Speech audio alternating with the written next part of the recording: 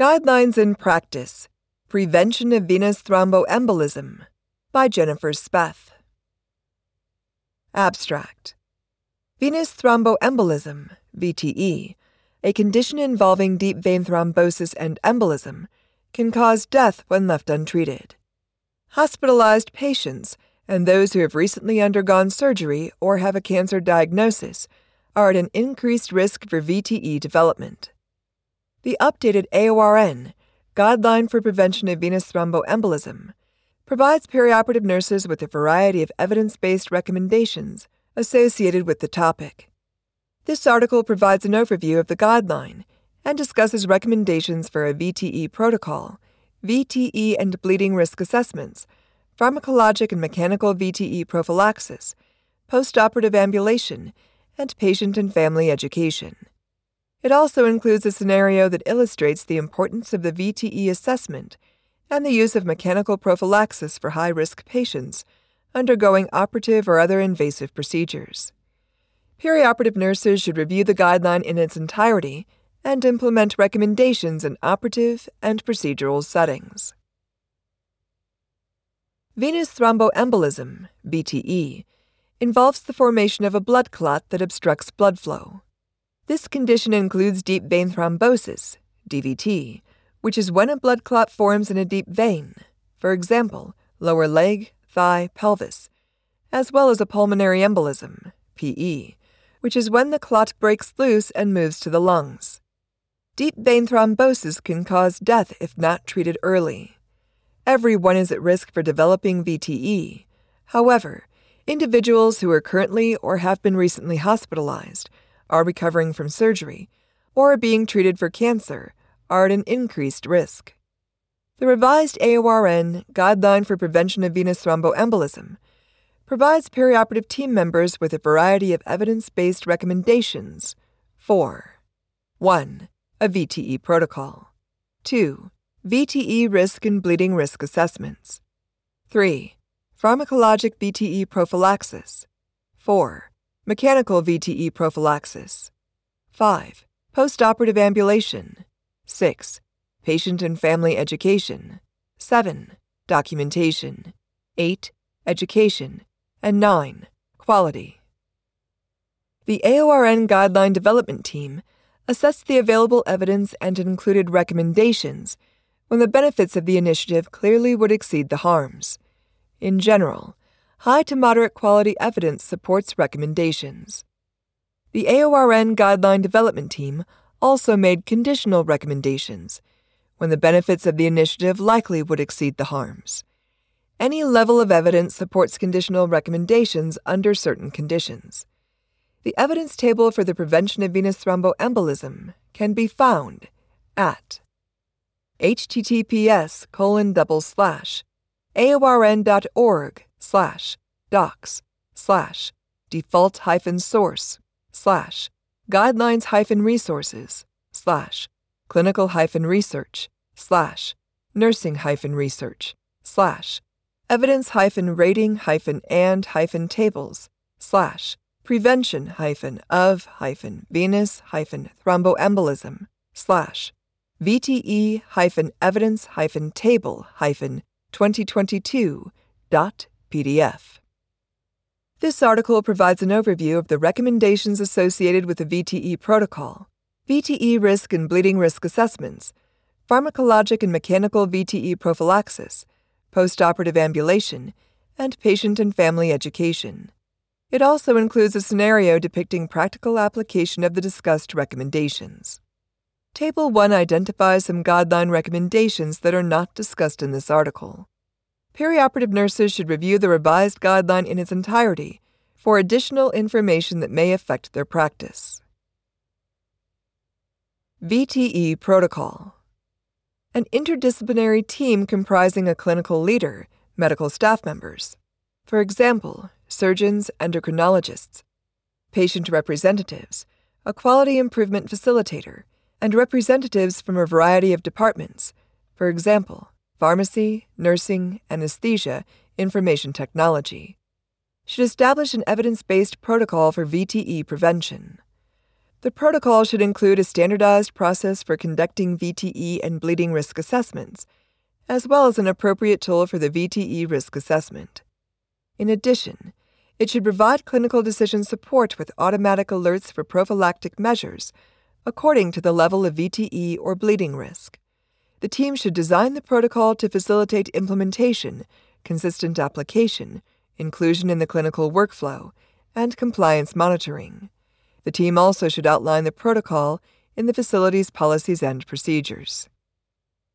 Using the ACS NSQIP, American College of Surgeons National Surgical Quality Improvement Program, database, researchers conducted a historical cohort study, that is, between 2006 and 2014, to determine the risk and timing of VTE after major abdominal or pelvic urologic procedures. N equals 65,100. They discovered that the relative risk of VTE was significantly higher for patients who underwent radical cystectomy when compared to those who underwent laparoscopic nephrectomy. Relative risk equals 7.0, 95% confidence interval, CI, equals 5.2 to 9.3. The VTE risk for patients who underwent open nephrectomy compared to those who underwent laparoscopic nephrectomy was 3.4 times greater. Relative risk equals 3.4. 95% CI equals 2.4 to 4.6. The researchers concluded that procedure-specific thromboprophylaxis guidelines are needed to facilitate standardized, evidence-based VTE prophylaxis for patients undergoing urological procedures. The interdisciplinary team should evaluate if a nurse-driven protocol to streamline the ordering process for initiation of mechanical VTE prophylaxis, for example, an intermittent pneumatic compression (IPC) device, is feasible. AORN conditionally recommends including, quote, nurse-initiated mechanical VTE prophylaxis with IPC for patients with no contraindications who are identified to be at risk for VTE, end quote, in the facility's VTE prophylaxis ordering process. In Australia, researchers of a multi-site study, that is, intervention group at one site, control group at another, discovered that a nurse-led VTE intervention program increased adherence to recommended VTE prevention strategies. The rate of preoperative nurse adherence with VTE prevention strategies was 93% at the intervention site and 41% at the control site. Nurse adherence to completing the VTE risk assessment, 99.0% versus 0%, and providing patient education, 99.5% versus 74.3%, was significantly higher at the intervention site when compared to the control site. P is less than 0.001. VTE and bleeding risk assessments. When performing a preoperative assessment, perioperative nurses should use a standardized, evidence-based tool to determine the patient's risk for developing VTE. Assessing patients preoperatively helps to identify appropriate VTE prophylactic interventions. The tool should be validated, be easy to implement, and support standardized communication of VTE risk. It also should involve a risk score or category to allow stratification of VTE risk. Use of a standardized tool can help clinicians improve accuracy when assessing VTE risks, facilitate team member communication, and encourage proper implementation of VTE prophylaxis.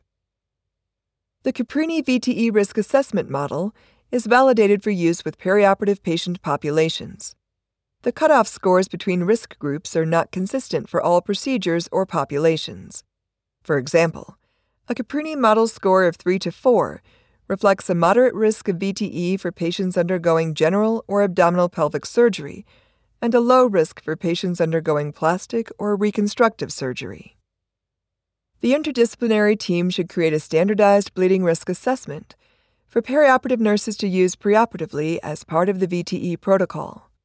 General risk factors associated with bleeding complications can include active bleeding, a history of major bleeding, uncontrolled systemic hypertension, untreated bleeding disorders, acute stroke, severe renal or hepatic failure, anticoagulant, antiplatelet, or thrombolytic therapy, and thrombocytopenia. Study results show that consideration of Caprini model scores and subsequent use of pharmacologic prophylaxis, that is, medication to prevent VTE, when the score is at least 7, can reduce VTE risks without significant increase in bleeding. Perioperative nurses should use the results of the VTE and bleeding risk assessments when collaborating with team members, for example, surgeon, anesthesia professionals, and determining appropriate VTE prophylaxis. During postoperative handovers, nurses should discuss any intraoperative events, for example, length of surgery, transfusion, that may have elevated the patient's VTE and bleeding risks. Some patients, for example, those undergoing major orthopedic surgery, may require an extended duration of prophylaxis after discharge. Pharmacologic VTE prophylaxis.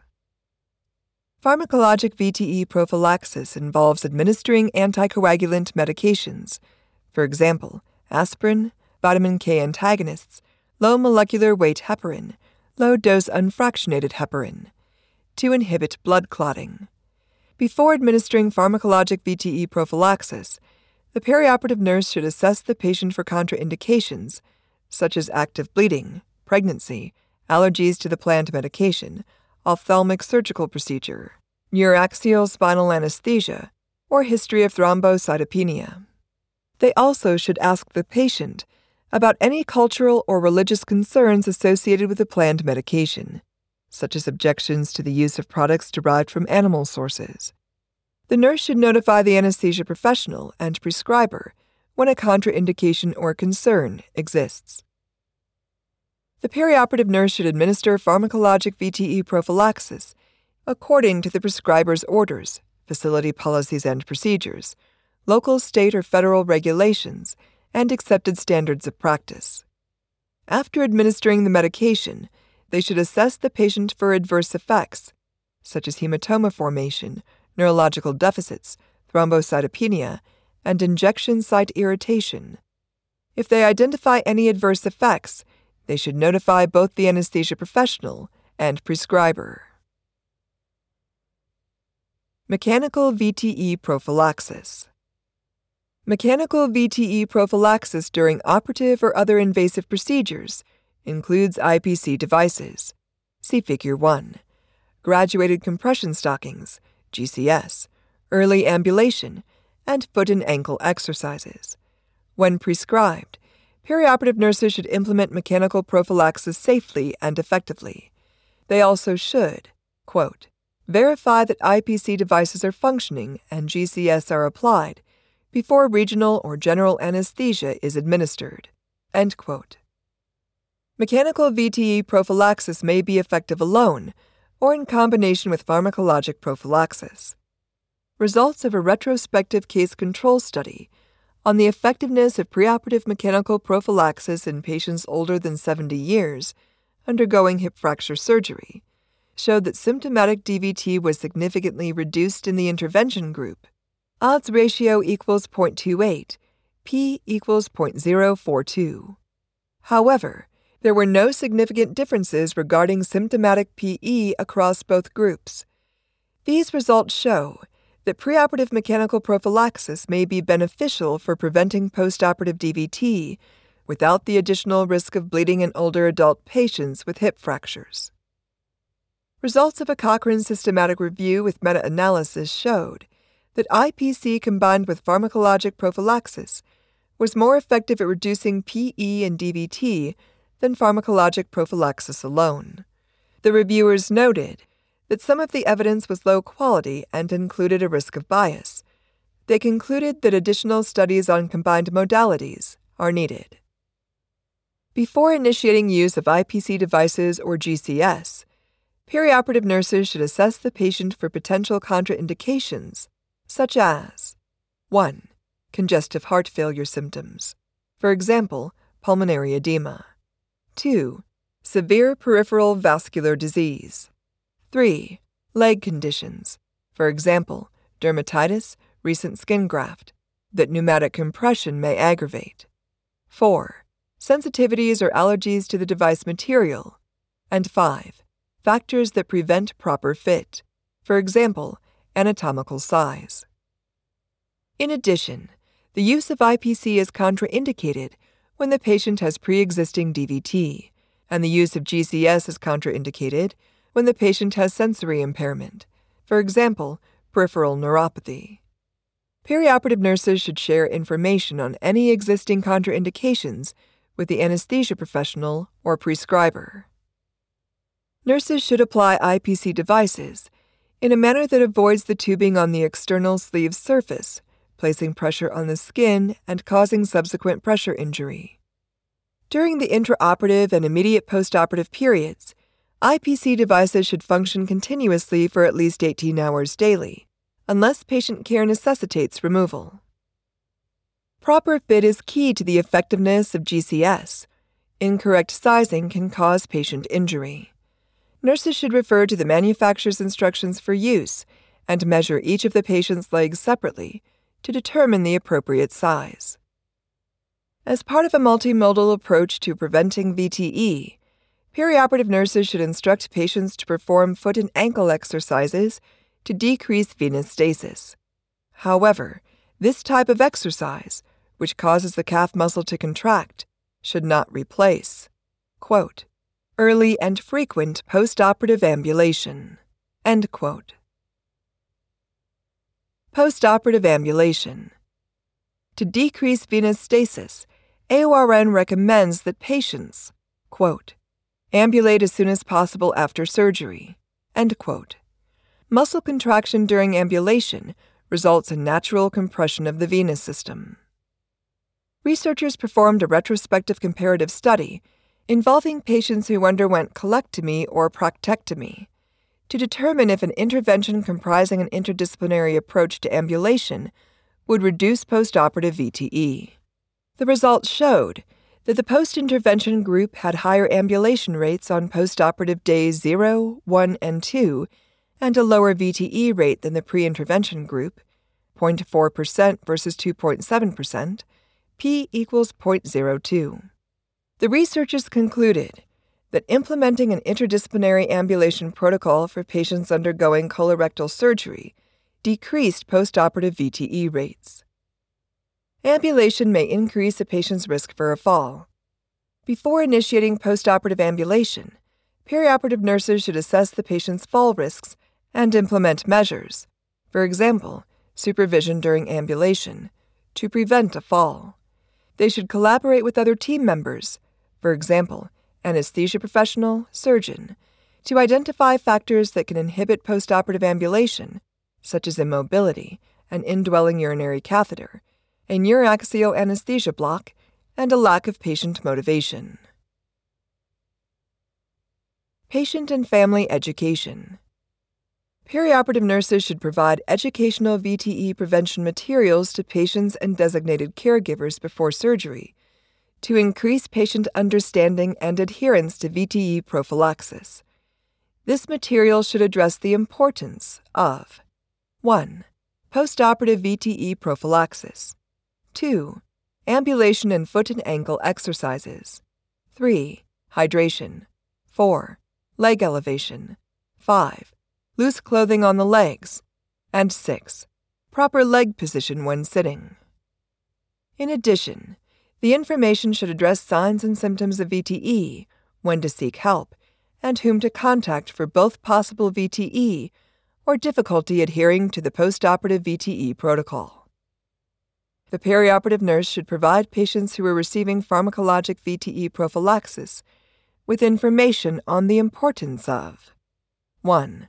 Compliance with medication-related laboratory test schedules. 2.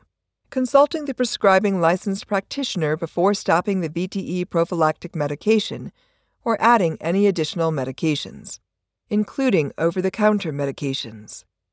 3. Contacting the prescribing licensed practitioner if they observe signs of bleeding, for example, unusual bleeding, tarry red or black stool, coughing up blood, or epidural hematoma after any spine procedure, for example, back pain, incontinence, extremity numbness or tingling. And 4. Performing activities of daily living in a manner that avoids incidental bleeding. For example, using an electric razor, gently using a soft toothbrush, and waxed floss. The perioperative nurse should provide patients receiving mechanical prophylaxis with preoperative and postoperative information on 1.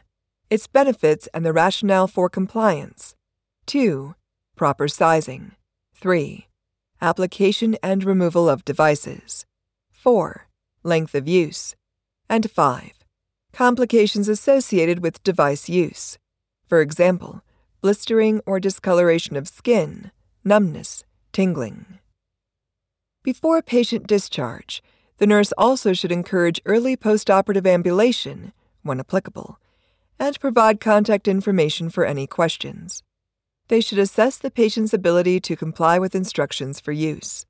For example, how to apply, remove, and clean the device, re-educate if necessary, and determine if the patient requires assistance. Scenario: Newton, an RN circulator, has been working in the OR of an academic medical center for 4 months. He is still on orientation, but has completed the general surgery, gynecology, plastics, and urology rotations. On the morning he begins his neurosurgery rotation, Newton is assigned with Finley, his preceptor, to care for a patient undergoing a multiple-level thoracic spine fusion. After obtaining medications from the pharmacy and the positioning equipment, Newton and Finley head to the designated OR to prepare for the procedure. As Newton opens the sterile supplies, Finley explains how the patient will be anesthetized, positioned, and prepped. Newton and Finley collaborate with the scrub person and confirm that the room is ready. While walking to the preoperative area, Finley explains some of the risk factors involved with the procedure, including bleeding, VTE, and pressure injury. Newton agrees that they should assess the risk factors for a possible negative outcome before transporting the patient, Ms. J, to the OR. Newton and Finley review Ms. J's electronic health record, and Newton notes that her laboratory test results are within normal limits. The Caprini score is 6 and flagged as high risk, and the pressure injury risk assessment results are flagged as moderate risk. Newton recognizes the need for interventions to prevent VTE and pressure injury. As he reviews the physician orders, Newton mentions to Finley that there is no order for mechanical VTE prophylaxis. Finley immediately reminds Newton that there is a recently implemented nurse-driven VTE protocol to follow. After reviewing the protocol and assessing Ms. J for potential complications, including the condition and size of her legs, as well as her allergies and medical comorbidities, that is, cardiac and peripheral vascular status, Newton and Finley determined that they should use an IPC device during the procedure. Newton approaches Ms. J's bedside and introduces himself. He reviews applicable items on the preoperative checklist with Ms. J and briefly describes VTEs and their associated risk factors. He shows her the components of the IPC device and explains how it will help reduce the risk of VTE development. Newton also discusses the importance of adhering to the prescribed VTE prophylaxis after discharge, ambulating early if approved by the physician, elevating her legs, and maintaining adequate hydration. After answering Ms. J's questions, Newton places the IPC sleeves on her calves and initiates the IPC pump. He then verifies that Ms. J's needs are met and that her family member has no additional concerns, and leaves the bedside to document the initiation of mechanical VTE prophylaxis. He performs a final review of the preoperative checklist and notices that the anesthesia professional has not completed their preoperative assessment. Newton performs a handover report with the preoperative nurse, noting that the IPC pump should not be turned off. He then returns to the OR with Finley to assist the scrub person with any additional needs. Approximately 10 minutes later, the perioperative charge nurse notifies Newton and Finley that Ms. J is ready for surgery. Newton returns to the preoperative area and disconnects the IPC pump tubing from the sleeves before transporting Ms. J to the OR with the anesthesia professional. Upon entering the OR, Newton immediately accesses the computer workstation on wheels to begin documenting. Finley politely reminds him that documentation can wait until later and asks him to reattach the IPC sleeves to the pump tubing and verify the pump is working properly. Finley explains that confirming proper functioning of IPC devices before placement of a regional block or induction of general anesthesia minimizes the period of venous stasis in the lower extremities to prevent VTE. Newton sighs and apologizes for becoming distracted by the documentation process. After general anesthesia induction, Newton disconnects the IPC tubing from the sleeves to facilitate prone positioning.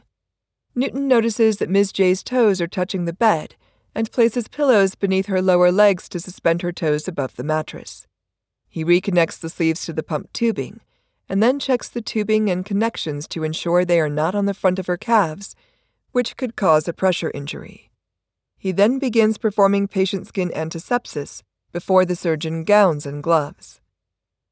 During the timeout, Finley notices that the IPC pump is not turned on and has Newton address it. The surgeon begins the procedure, and Newton completes the documentation. At a suitable time later during the procedure, Finley reviews patient care information with Newton, including the potential for VTE development when the IPC device is not turned on. Newton acknowledges the mistake and notes it in his orientation log as a reminder for future procedures. Conclusion: Venous thromboembolism is a serious condition that can potentially affect patients who have recently undergone surgical procedures. An interdisciplinary team should develop and implement a VTE protocol to help mitigate risks to patients. Perioperative nurses should assess each patient preoperatively for VTE and bleeding risks, and then collaborate as needed with licensed practitioners to select VTE prophylactic, that is, pharmacologic, mechanical, interventions, based on the risks and the organization's protocol. In accordance with the patient's condition and licensed practitioner's order, perioperative nurses should emphasize the importance of initiating postoperative ambulation as soon as possible. They also should provide patients and family members with information to assist with their understanding of VTE complications and improve adherence to postoperative VTE prophylactic measures.